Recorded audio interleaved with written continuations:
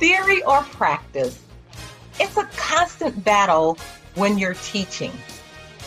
I'm Dr. Joy Patterson, the Director of Educator Preparation at Governor State University in the College of Education. And I'm Dr. Amy Viaclia, Governor State University Assistant Professor of English Teacher Education. In teaching and learning, theory versus practice, Dr. Joy and I will duke it out over whether theory or practice wins the match. Yeah, I can't wait. So whether you're a teacher, an education leader, or looking to learn more about the field, you can hear from industry experts on education topics. We invite you to be the judge as we box it out. Stick around to find out who wins this week's match. We got to say our introductions first. Good morning, Dr. Joy. Good morning, Dr. Amy. How are you today? I'm doing really well. We're going to talk about women of color in higher education. We're going to talk about leadership, and it's really exciting to talk about all of these advances. And, women just aren't written about that much. I know. And not only are women not written about enough, women are not writing enough, especially when we talk about nonfiction, which is why I'm very excited for us to talk to Dr. Gaetan Jean-Marie today. It was Dr. Jean-Marie who kind of got me through my first couple of years in higher administration. Wow. I'm glad we have this connection, because she is, when she talks about her research, I really feel like our listeners will be inspired. So let's introduce her. Dr. Gaetan Jean-Marie joins Rowan from the University of Northern Iowa, where since 2016, she served as Dean of the College of Education and the Richard O. Jacobson Endowed Chair of Leadership in Education. She also previously served as Interim Director of UNI's Center for Educational Transformation. Prior to joining UNI, Dr. Jean-Marie was Chair of the Department of Educational Leadership, Evaluation, and Organizational Development at the University of Louisville, my alma mater, where she also served as co-director of the Center for Economic Education. She also has held faculty positions at the University of Oklahoma and Florida International University. Dr. Jean-Marie earned her PhD in Educational Leadership and Cultural Studies from the University of North Carolina at Greensboro, where she also earned a post-baccalaureate certificate in Women's Studies.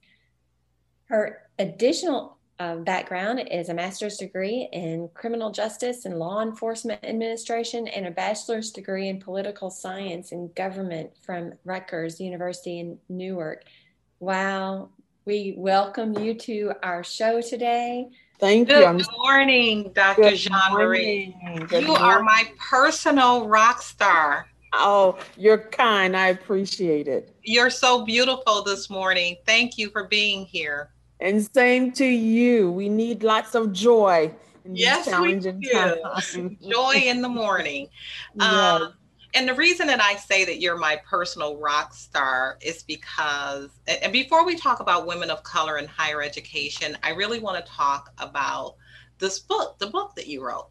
And because this book got me through my first couple of years when I went from a chair of a department in higher ed to being a provost.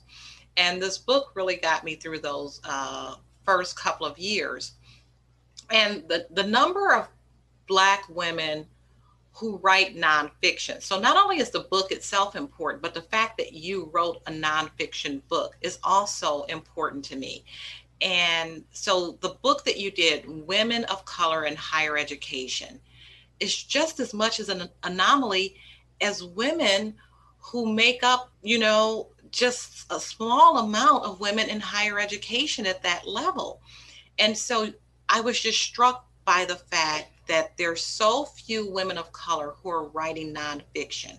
And not only did you do it, but the New York Times, they put this in the top 10. And I don't know if you know that, but that was amazing. So this is amazing work that you're doing in higher ed, and the fact that you're writing about it. So before we go into women of color in higher ed, can you talk about the inspiration of writing the book? And can you tell us more about this book and the other editions? Thank you. Thank you for the opportunity to be with you today and share about my work.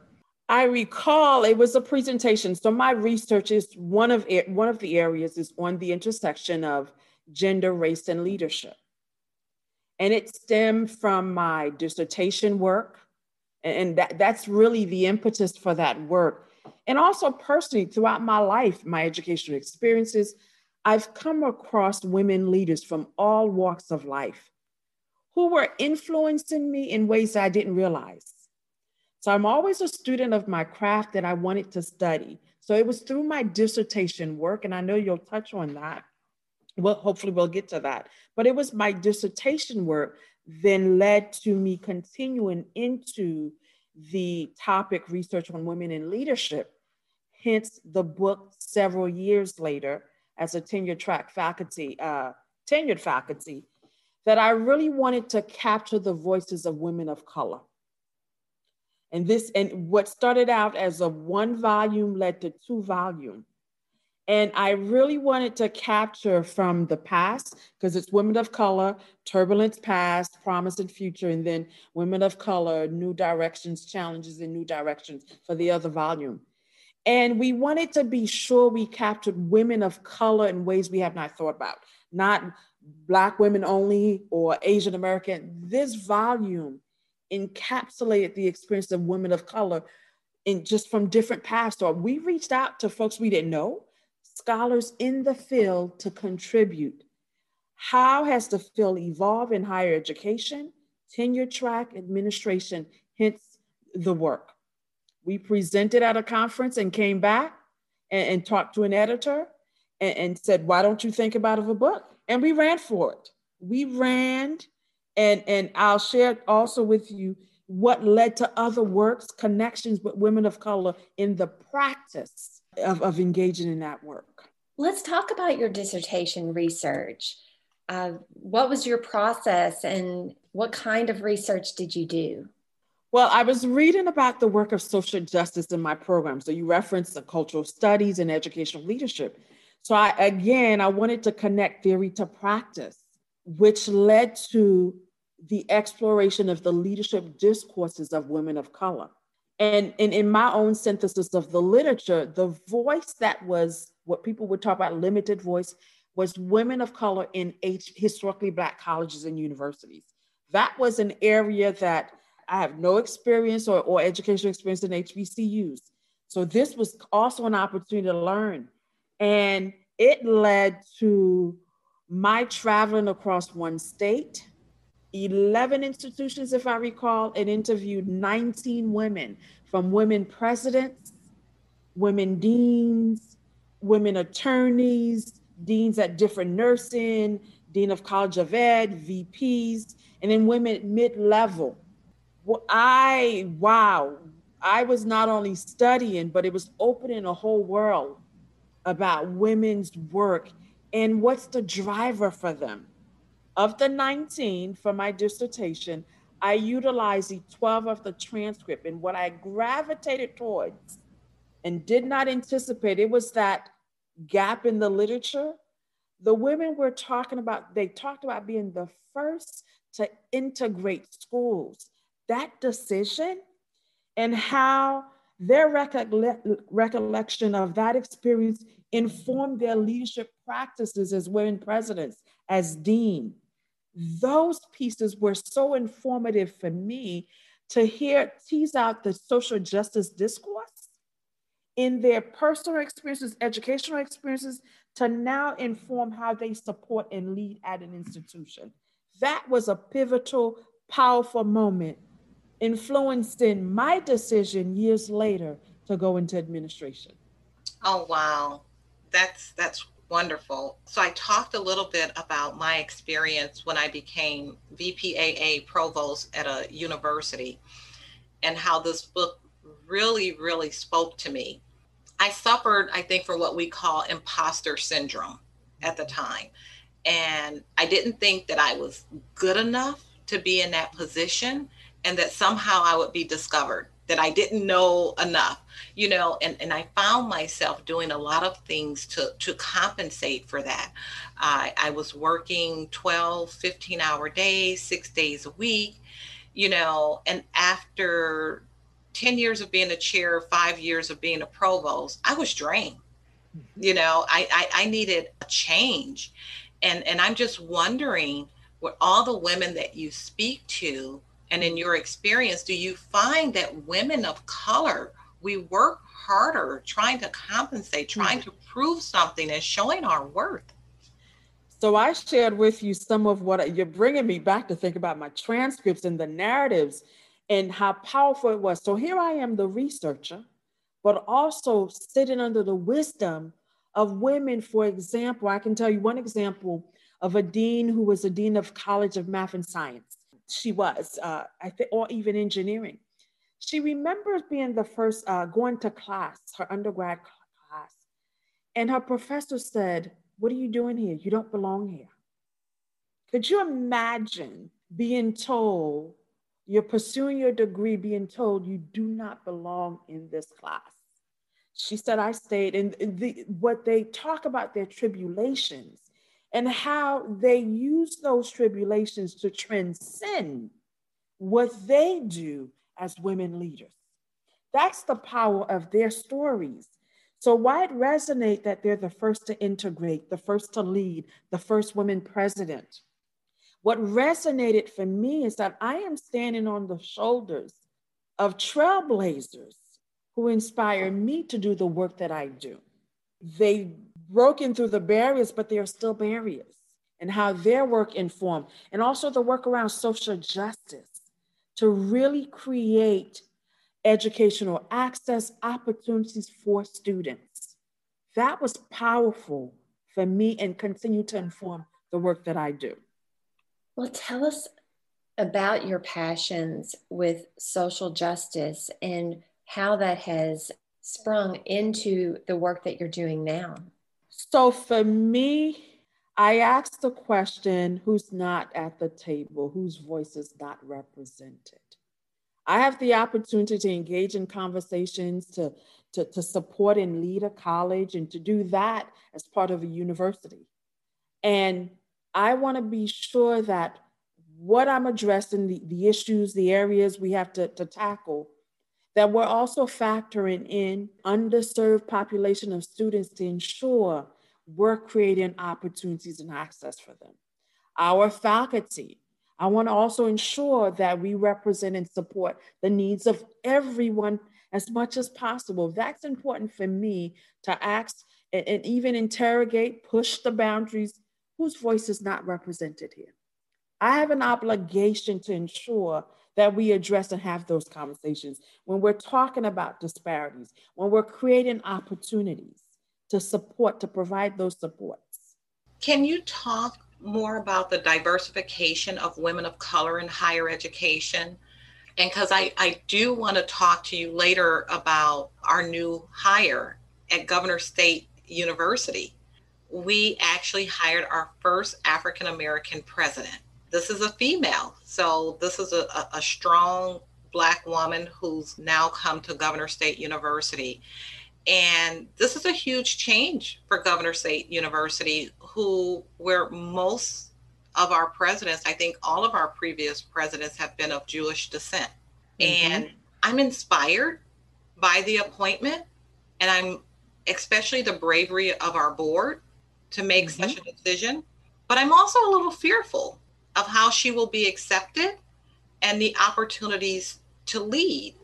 So I just want your perspective as we talk about the diversification of women of color and the opportunity, because it's more than just you being a strong leader, but those that you lead have to give you the opportunity, right?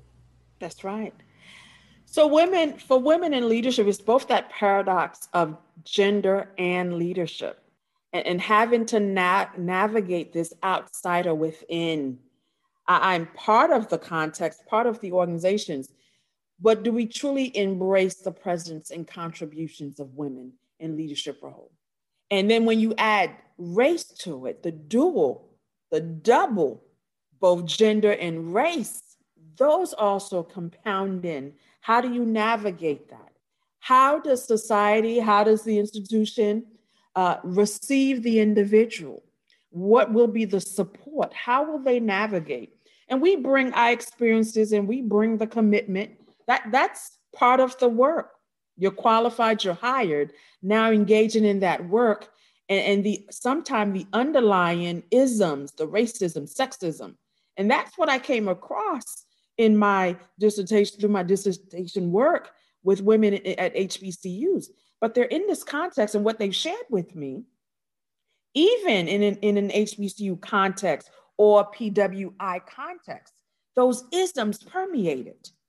And having to work through those challenges, through those barriers, they still permeate. And the more we create access and opportunity for the presence of women, we start to normalize the organization that we are creating, welcoming the unwelcome. That was a piece that I wrote, an article that was a byproduct of, because of their experiences, what they decided to do, how they're going to shift and change the landscape. We are going to welcome the students, the less voiced. And that's why I shared with you earlier. I'm asking the questions whose voice is not at the table. Yeah, welcoming the unwelcome, because that's how we retain them, right? That's right. And we create the space to say, we really want you to be here. You're a part of us. Now, that also may mean, how do we differentiate the support?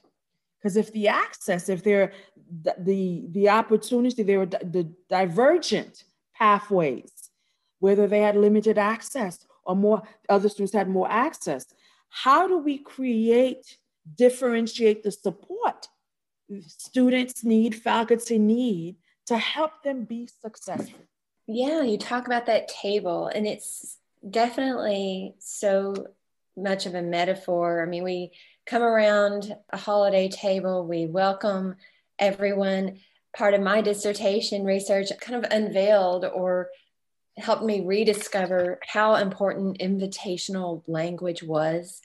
And when you ask somebody to join you, it's way different than a principal or an administrator just telling you to do something. But you were also talking about, it's not just a matter of being at the table, it's being heard. And, are you invited just to the table to be seen, or do you have something that people are going to value and share? And you talked to a number of women of color. What did you learn about their experiences at the table or looking in at the table? And what was most impactful? So the mission that I'm on, if I can use the word mission that I'm on, the journey that I'm on, is asking and challenging others to speak up. It's not enough to be at the table.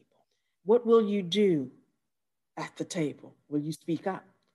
But even before you arrive at the table, what's the preparation?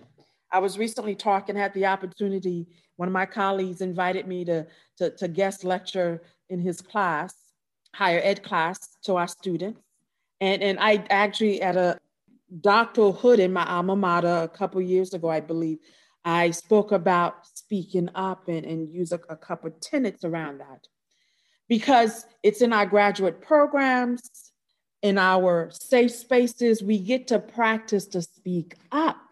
Because when we're in settings where we're the only person, the only voice at the table, if you didn't practice in your safe spaces, you may miss the opportunity to speak up when you really need to do so. So I'm on this journey, this mission to encourage people, speak up, because it manifests in faculty meetings where faculty want to speak up, but they don't.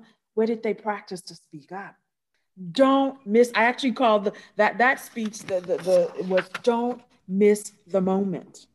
I like that. Well, tell us about those moments. When are those moments and how do people grab them? It's that voice that says, or that gut feeling, you should say something. This is wrong. Speak, but I don't know, what will they think? Those moments, we have them. But the thing I want to place emphasis, if we're not practicing speaking up, we may miss the moment when we really need to do so, that critical, pivotal moment to do so. I should have said something. I missed it. We don't always get that moment to speak up. And what I mean about that, so I can think of examples. I'm likely the person, if two kids are interacting, I'll be the person to say, don't do that. And I didn't realize that was practice on the ground. So now when I'm at the table in a leadership role, well, I disagree with that. Let's think about that. What about that perspective? What is the preparation? So the doctoral work that I've done or the readings that I engage in, these are all part of the process because I'm also educating myself. I'm reading my more recent book. I'm part of a book club. What I'm reading about being an anti-racist. Think about the climate, the context we're in. So I'm educating, continuing to learn and grow as a person myself. So I can also be challenged and challenge others to not, for example, to be anti-racist. Right. That's I'm adding this repertoire to my leadership tool, to my discourse. But where's the preparation, the learning that's occurring so you can be comfortable and be ready to engage that work? The work of social justice is not, oh, speak up for social justice. What's the action? What's the walk? And you're right, timing is very important. And I imagine this is something that you have to do in mentorship with faculty. You know, I remember when I was an assistant faculty, we were not empowered to speak up. And especially as a minority, at the institution where I worked, I was the first African American tenured faculty. And so it didn't necessarily feel like a safe space. So, you know, we were guided to talk to someone who was tenured to be our voice, to have that protection. So I think this is something that would have to occur in faculty mentorship. And that's so important. Talk about how you inform faculty and how this has impacted how you lead faculty, especially assistant faculty who don't have their tenure. I'm having the conversation about speaking up. I'm also, even in my silence, I may pose a question, someone else pose, or the known voices who would speak. I do what I practice. I go inward, silent. There's lots of value in silence to create opportunities for others to speak. Any others? And I will, what about you, so-and-so? I saw just right now on this platform we're on, this virtual realm. You have to also read the room. Pay attention to the visual. What are they communicating? And asking, giving, creating opportunities for others to speak. What do you think? Anybody else has anything else to add to this? I welcome your feedback because people aren't always sure if they can speak up. And the other thing I do want to point in the commitment to not miss the moment to speak up, what I'm also aware and have become cognizant, in doing so, we would be creating opportunities for individuals who are in that space with us to join in solidarity with us, or we join in solidarity with them. That person who may have observed you or me speaking up, wow, this person, I share that perspective. Next time, I'll also speak up. There's so much to this that we may not unpack today, but what I do want to place emphasis in a society where you see levels of complicit taking place, that is a training, a socialization that is years in the making.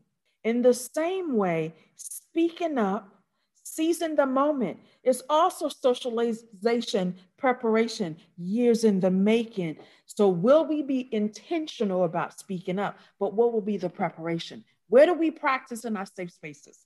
Where do, in conversation in our safe spaces with our loved ones, someone may have said something you disagree? Did you just let it go because they're family, they didn't mean it? Or did you say, I disagree with you? I don't think that's appropriate for you to say. That's a safe space to practice. They may frown upon you, but that's still practice, and you now giving someone something to think about. And I can give you an example about that. Yeah, share. Please do. We had a gathering, wearing our masks, celebrating my oldest brother because he's been 7, 8 months. He has special needs, and we really wanted to do something special for him. My family, we came from different out of state to do a gathering, a birthday, his 58th birthday. And then we were having conversation as a family member, just laugh stories. One of my siblings said something that was culturally insensitive, referring to, she made a joke. And I said, no, I disagree with that. And I left it at that. Didn't think about it, left it at that. She sent a text to the family. We had a text. And I should say to you, I'm sure I've heard the story previously, and I didn't speak up. I'm going to stay along that theme. The power in sharing this with you is she sent the family a text and said, I reflected on that moment in the conversation where I was being insensitive, culturally insensitive. I want to apologize for that, and I will never tell that story again. Thank you, Gaetan, for bringing that to my attention.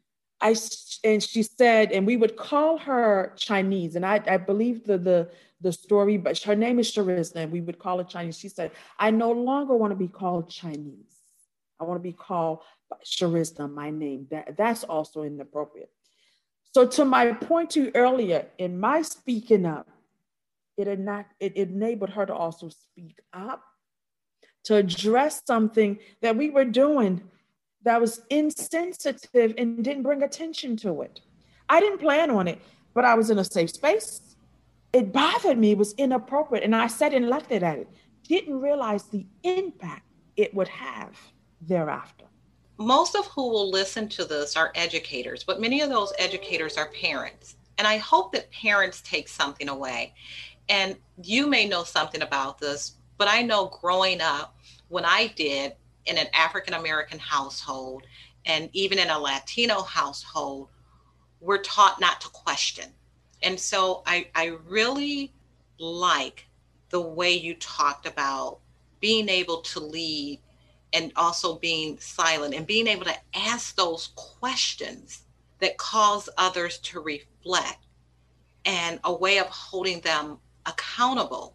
You know, I think of a task force that I'm on with the state as they try to come up with different pathways for teachers to get into the profession, because we have a teacher shortage, and to attract. And often those pathways really lower the standards of becoming a teacher. And so I recall, you know, you want to be careful, because you want people to listen. You want to listen, and being abrasive will have a very different response and reaction. So I asked the question, so what schools do you think will end up with those least prepared students? And so I think your technique of asking the questions as opposed to you giving the answer or your opinion can be very, very effective. So I just want to thank you for that, because it's not just for teachers, but I think this is also for parents and how we raise our children to stand up and to maybe ask those important questions. And I agree with having that model. We can probably all think of times when we didn't say something. And I think in my reflection, I regret more not saying something than when I've actually intervened in a situation. It's sad because you think, oh, I could have helped that student in that situation, or I didn't think it was right that the teacher was reprimanding that student in that case. But not saying something really has a strong impact, and it weighs very heavily. Let me encourage you. The recognition and the reflection you've done that I didn't do it now at that point. What's most important is, what will you do moving forward? I want us to caution of blaming ourselves or feeling guilty. There's a tipping point that happens of, I can do differently. It's what you can do moving forward is what I'm interested in. That's how we can influence what we do, practice. So I want to be very clear that I didn't always speak up. So I want to be very clear. I don't want to give this false sense of notion that I was the child who always, no. I talk about the preparation. What are those experiences that shaped us? And part of the experiences, I talked about the women of color, the HBCU presidents and the attorneys, but also life experiences. So there were moments I didn't speak up, and that little voice or that gut, you missed that moment. So I want to be very clear. Let's not, good to reflect. It's what will we do moving forward? Now that you know, how cognizant will you be? And you're present in the conversation, in the engagement, and you're listening to pause and reflect and engage with the person. That's what's critical to the work moving forward. And I like what you were saying about being that model and showing that solidarity. When someone sees someone intervene, it causes them to reflect. It causes them to perhaps take that pivotal moment in the future. So how do we continue to capture the stories of that good work that is happening in higher education, with social justice, in our K-12 schools, so that people have those models? If they're not seeing the models, perhaps they can read about the models that are the good work that is happening. And we have to write about those models. We do. We have to capture those stories. I wanted to put in their own words, their experiences, because it's in the impact. Some of my articles around are the most referenced about the work because of the participants' experience, because of the impact it's had on them and others as we move that work forward. There's much to be done. We have to do more than just talk about social justice and inequities. We have to walk it. We have to walk it in our lives and our practice. It has to be part of who we are. But we're also confronting the discourse of resistance to creating opportunities, access for others. We have to be ready to counter that. That's real. As we become increasingly diverse, there's resistance to embracing the diversity. So we're banning people. Right. We're marginalizing people. And these are well-meaning people who we love and endear and who have certain beliefs that support, perpetuate creating inequities. Where's the push to say that's not okay? We need to stand up. And the speaking up, and I'll give you one quick example, was the young lady, the 12-year-old young lady who video recorded what happened to Floyd. That was her speaking up. She saw an injustice. Mm-hmm. I'm interpreting what she did. She saw an injustice and it was wrong. Her best way to capture speaking up was to video record so the rest of the world can see this happen, and we can have this moment of the protest of speaking up as a nation, as countries. That's an example of speaking up. If she didn't capture that, it would be another killing. It's not only in the boardroom, it's not only in our classroom, it's in our day-to-day. That young lady helped us to see injustice because she seized the moment to say, this is wrong, let me capture it. Yes. Thank you for saying that, because this is really like therapy for me. We're enjoying listening to you, and it feels like therapy. And I just really hope that others are listening to this. And I mean, this is just so powerful for leaders and all teachers, because teachers are leaders. All teachers are leaders. And I'm really back to the place where you talked about welcoming the unwelcome. And that's really sticking with me. And this is a challenge that teachers of color are facing at all grade levels. They face this challenge when they go into their teacher preparation programs because we have so very few minority teacher candidates. And how do we provide support for them so that they are successful? You know, we talked about our new president, an African American female.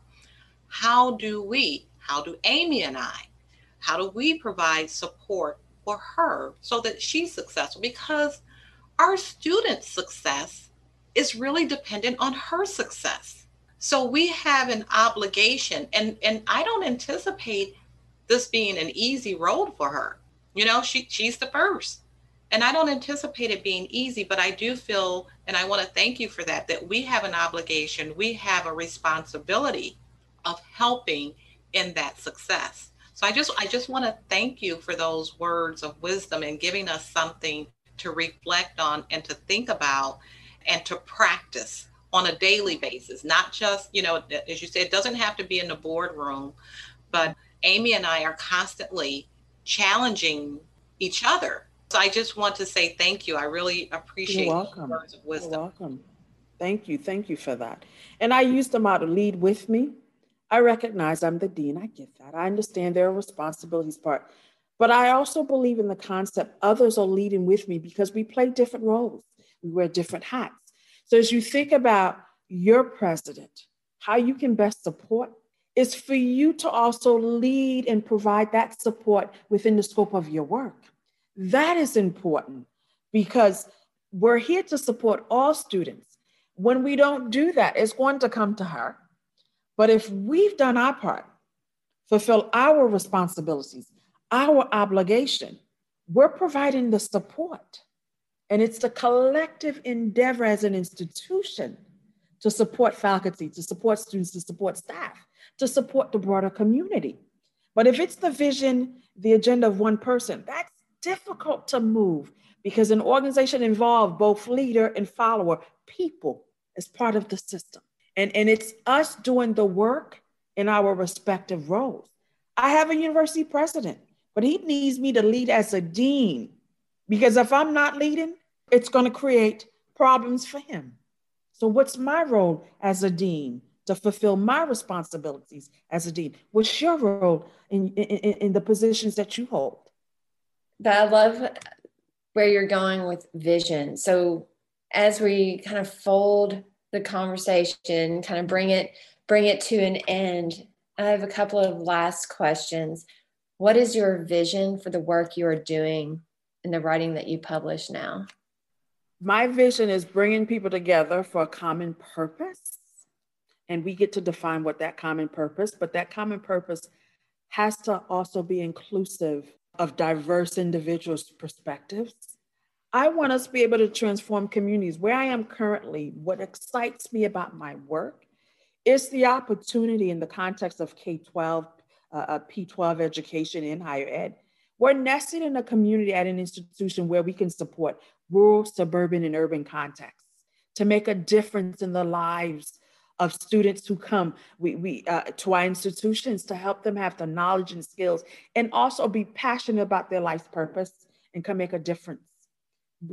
So that's my vision, that I see my gift is to bring people together for a common purpose, to create a better world, to really address, to help diversify the teaching profession, to help create high quality leaders, to really be the ones that their ethics, their dispositions, that they're here to serve, that servant leadership. That's what I saw. That's what I study, is to serve others. That whole body of literature of servant leadership, Greenleaf, it came out of the business sector before it filtered into education. What does that look like in our context? And what does it mean to really lead through the lens of equity, justice, walking the talk of that work? So that work, I'm still fueled by that work through my scholarship, through the work that I do as a leader, and embracing these challenges we're in, the pandemic, but also the social unrest. What's the opportunity in this crisis for us to create better quality schools? What will we do for the students who are marginalized and having to learn through this remote virtual? There's going to be a broader divine opportunity lost is what's coming out in the literature. And lastly, as I think about our kids, if they are resilient enough to walk through their neighborhoods, sometimes hard challenged neighborhoods, that is enough for us teachers to build upon. If they come to school, that's their resilience. How do we build upon that? Meet them where they are. Learn about who they are, about their community, to help inform us how we can support them. I am so inspired by you.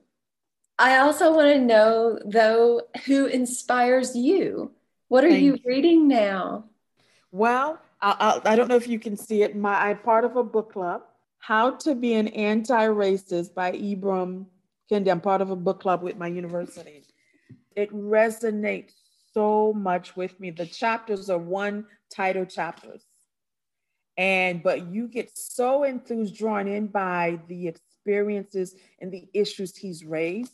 So I'm adding the language of anti-racist to my language, because I met him a couple years ago. It's either you're racist or anti-racist. He's making it clear. He made it very clear. And I'm also reading So You Want to Talk About Race. I'm doing that. I listened to it through my car. So, because that's where we are in this moment. Even myself, how do I continue to grow? So I don't become complicit or silent as things are happening around us. So how am I also growing and continuing to educate myself?